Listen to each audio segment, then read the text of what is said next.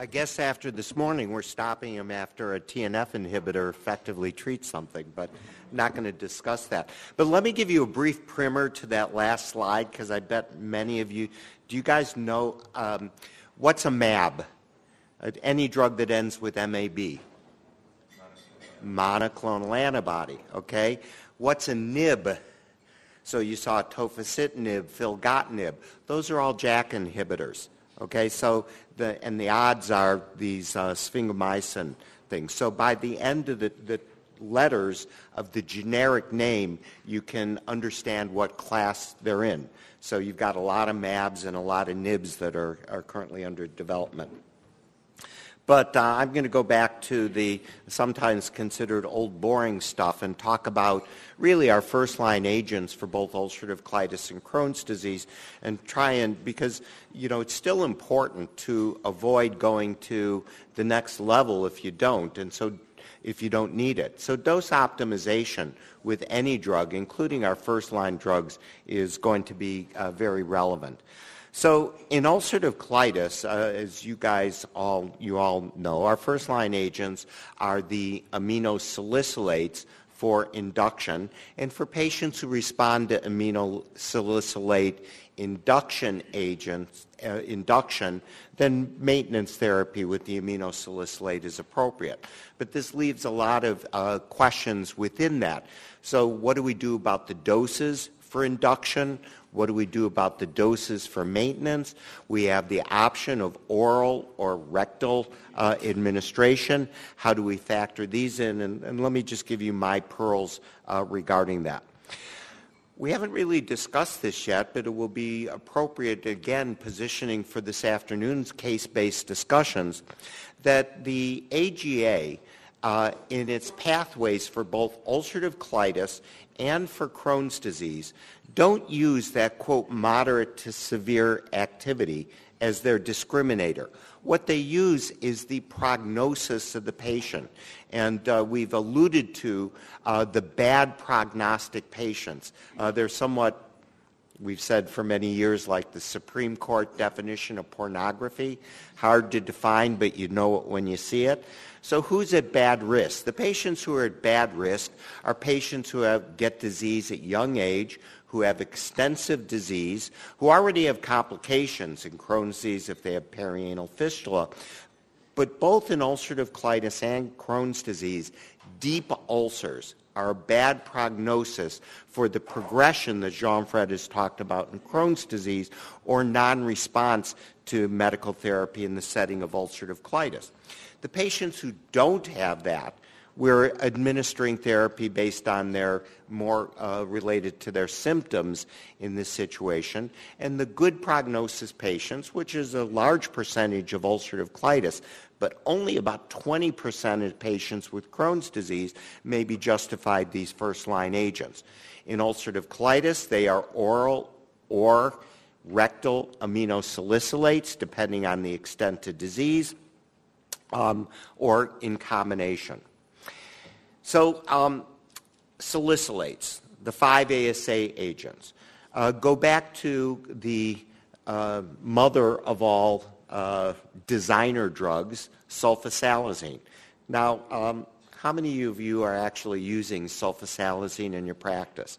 About a handful. How many of you, okay, so how many of you using sulfasalazine, and how many of you are younger than the age of 50 that are using it? Okay, so you've been educated on the safety of the mesalamine compounds, but I'll put forth that if you give the same dose of mesalamine, of 5-ASA, from any of the different compounds, they will operate approximately the same in oral administration. In rectal administration, there have yet to been any data that shows that giving more than 1 gram of mesalamine rectally is better. So what's on the market are the 4-gram mesalamine enemas. The reality is, in European studies, 1-gram enemas were as effective as 4-gram enemas. As far as oral agents, there are different delivery systems. The conjugated drugs, sulfasalazine, olsalazine, and balsalazide, are all 5-ASA linked to a carrier that will be broken down, an azo bond that will be broken down by bacteria in the colon for delivery of the drug specifically into the colon.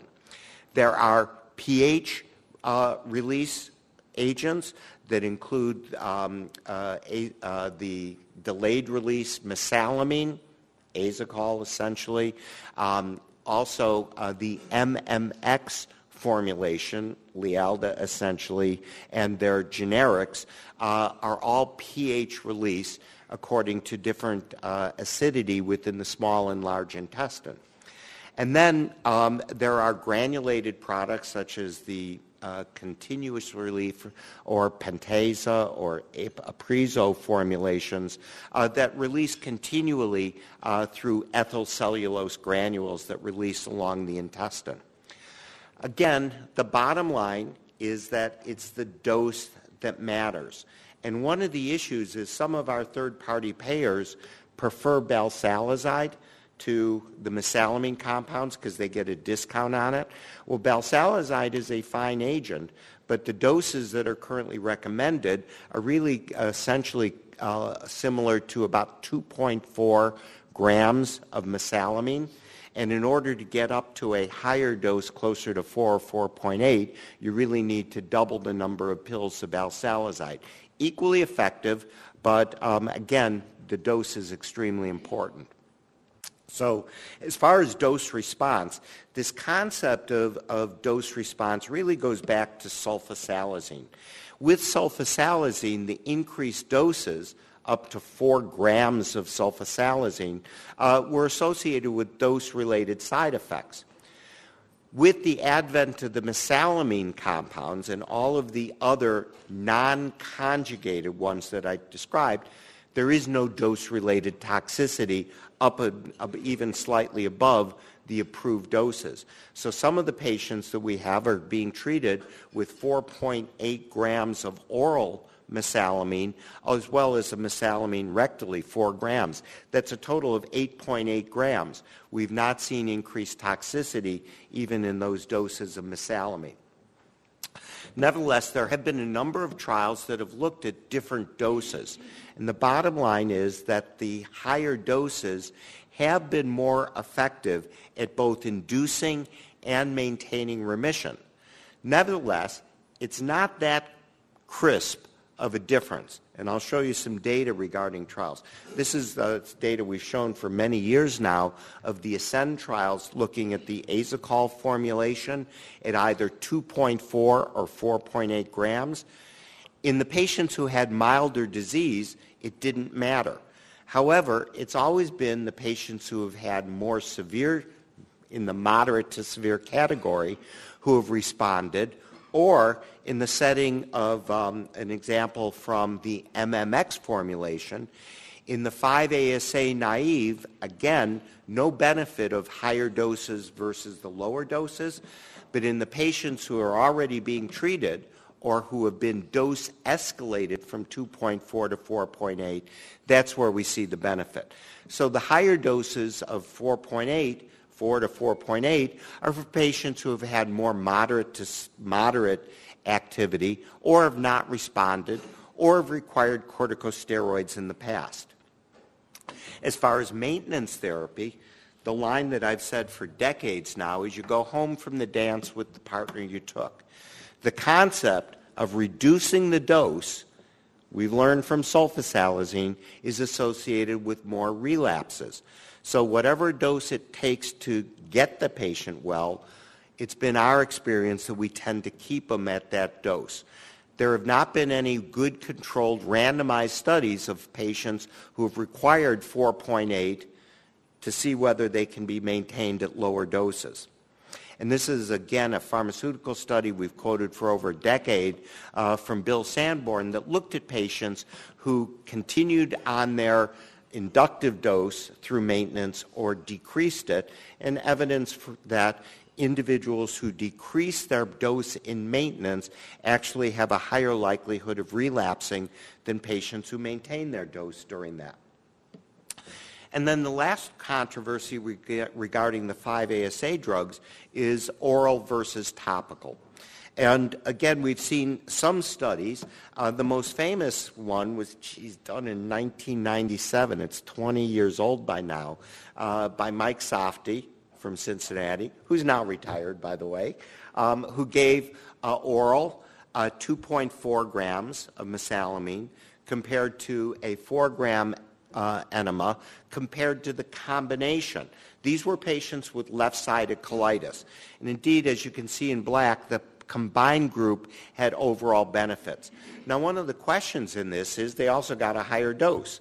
So the oral got 2.4, the rectal got 4 grams, and the combined got 6.4 grams. In some other studies, it has been clarified it's really not the dose, but it's really the combination. And indeed, even in patients with extensive colitis, combining oral and rectal, even if the disease is above the splenic flexure, has had clinical benefits for patients. On the other hand, as we all know, you don't always need combination therapy for patients, but it depends how you ask the question.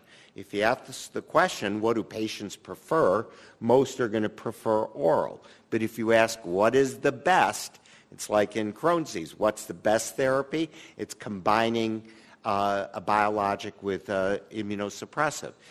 In ulcerative colitis, the best is combining oral and rectal, but we don't always need it, and it's not always necessarily the best for the patients. As far as comparing one versus the other in other clinical trials with equal doses, it doesn't matter very much.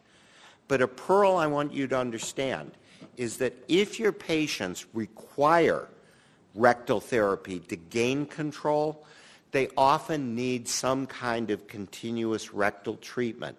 We are not always able to convert them over from a rectal agent to an oral agent. We need to be aware of that. So in my practice, I tend to gradually reduce the rectal therapy. So I will give the nightly therapy until the patients have achieved their target, whatever target we're going to be giving them, and then I will gradually taper that. But I find that there's a significant proportion who need either every other night or once a week or twice a week rectal therapy to stay well, and it is really quite variable. There have been dose studies looking at frequency of rectal therapies, and again, as you can imagine, there's a dose response. The people on every night therapy do better than the people on alternate nights versus once a week, but you can still sustain a significant proportion of patients even at the lower doses with this. Now, we also have a second agent available for mild to moderate ulcerative colitis, and that is budesonide. And budesonide has been available now, you're familiar, for probably 20 years since its approval for Crohn's disease, and we'll discuss that in a moment. But now there are formulations that are directly targeting the colon. I would urge you to be cautious because we're seeing a lot of inappropriate substitution of oral budesonide, giving the delayed release instead of the colonic release in ulcerative colitis. The delayed release does not work in ulcerative colitis nearly as well as the continuous release budesonide formulation. In foam formulations, and foams are often preferred from our patient's perspective compared to the retentions, budesonide has been effective. David's also been one of the authors in the studies of budesonide foam in the setting of distal ulcerative colitis. I'm not going to talk about the thiopurines today. In a 20-minute discussion, it would take me 20 minutes to talk about azathioprine or mercaptopurine. So I'm not going to talk about it, except that it is not an inductive agent. I see a lot of patients who are referred because they were not responding to 5-ASA, and their doctor puts them on azathioprine or mercaptopurine on top of 5-ASA. That has never been shown to be effective. The only role that the thiopurines have in ulcerative colitis is maintaining steroid-induced remissions or used in combination with biologics to reduce immunogenicity. They're not inductive agents for patients who have not responded in ulcerative colitis. Now, the colonic release budesonide, essentially the Uceris product, has been tested both against placebo and against a 2.4 gram dose of mesalamine. And in the studies that several of us also contributed to, included David, the budesonide was shown to be effective in mild to moderate ulcerative colitis at a 9 milligram dose, and actually was superior to the same dose of a delayed release budesonide formulation within these trials. So be cautious to make sure that the pharmacies are actually giving the appropriate therapy.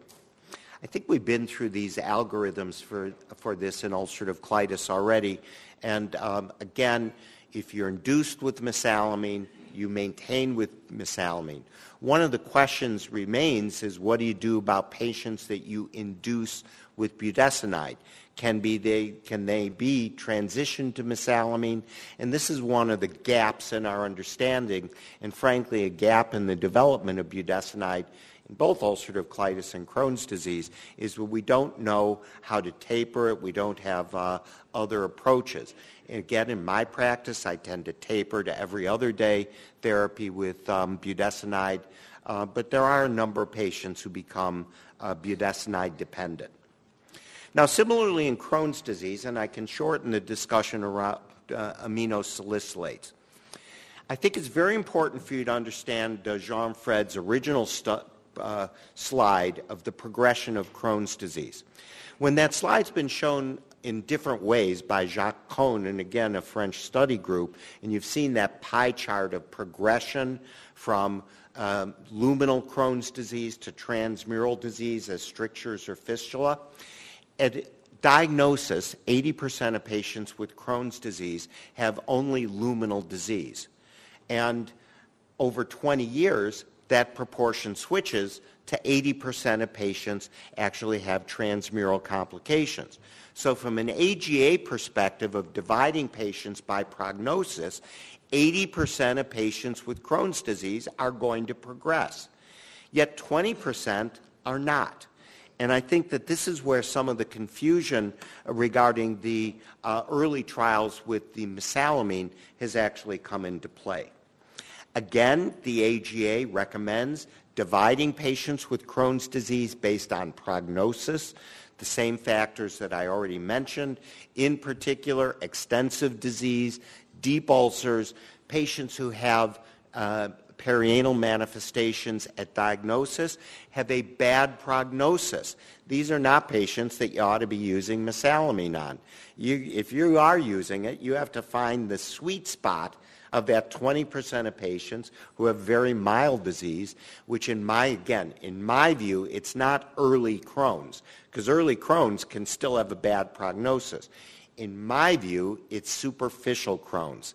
If the Crohn's looks like ulcerative colitis with little apathy or granularity, but no deep ulcers, those may be the patients who are going to be okay with 5-ASA.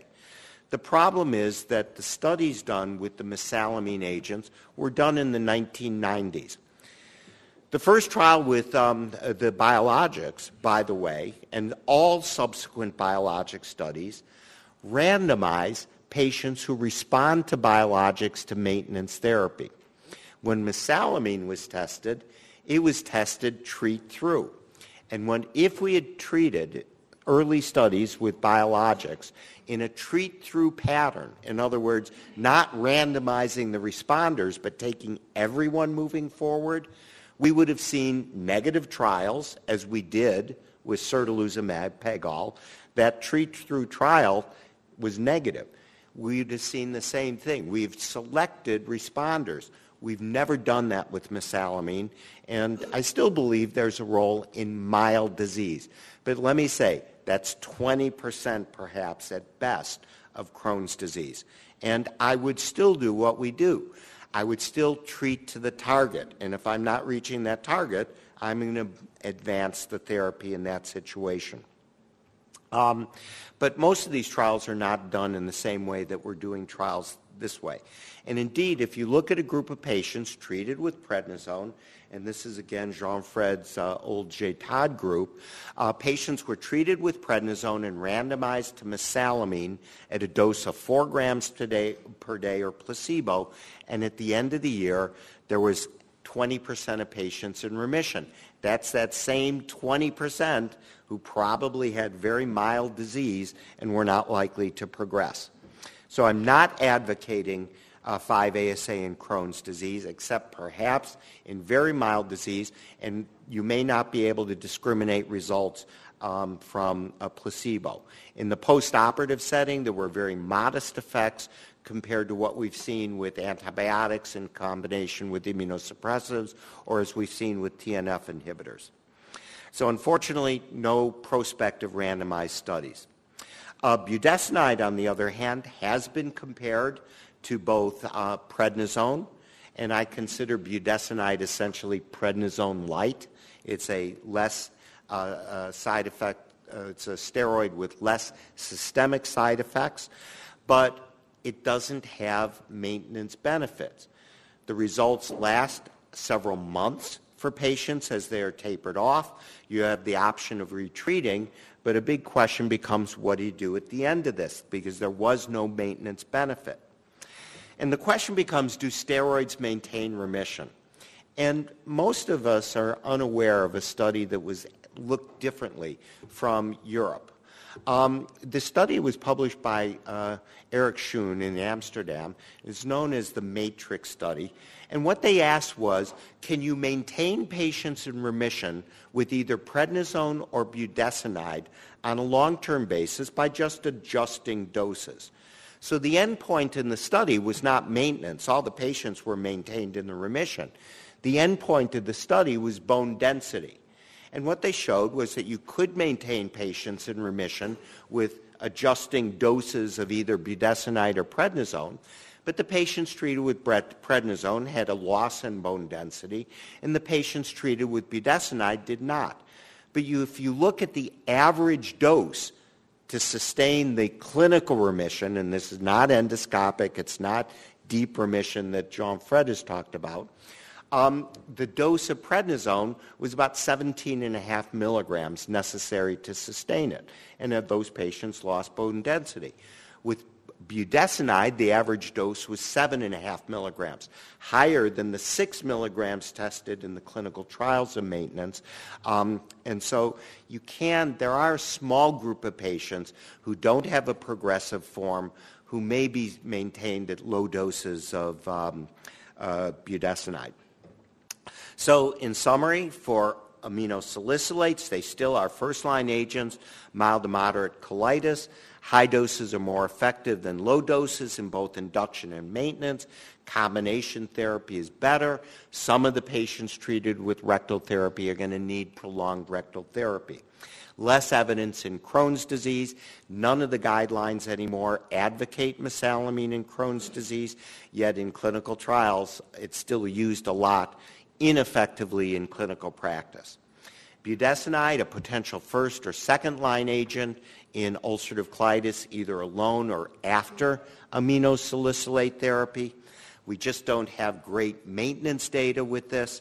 In Crohn's disease, again, advocated by all societies as a first-line agent in mild Crohn's disease. Those are patients who don't have the bad prognostic features with limited ileal or ileocecal disease. Thank you.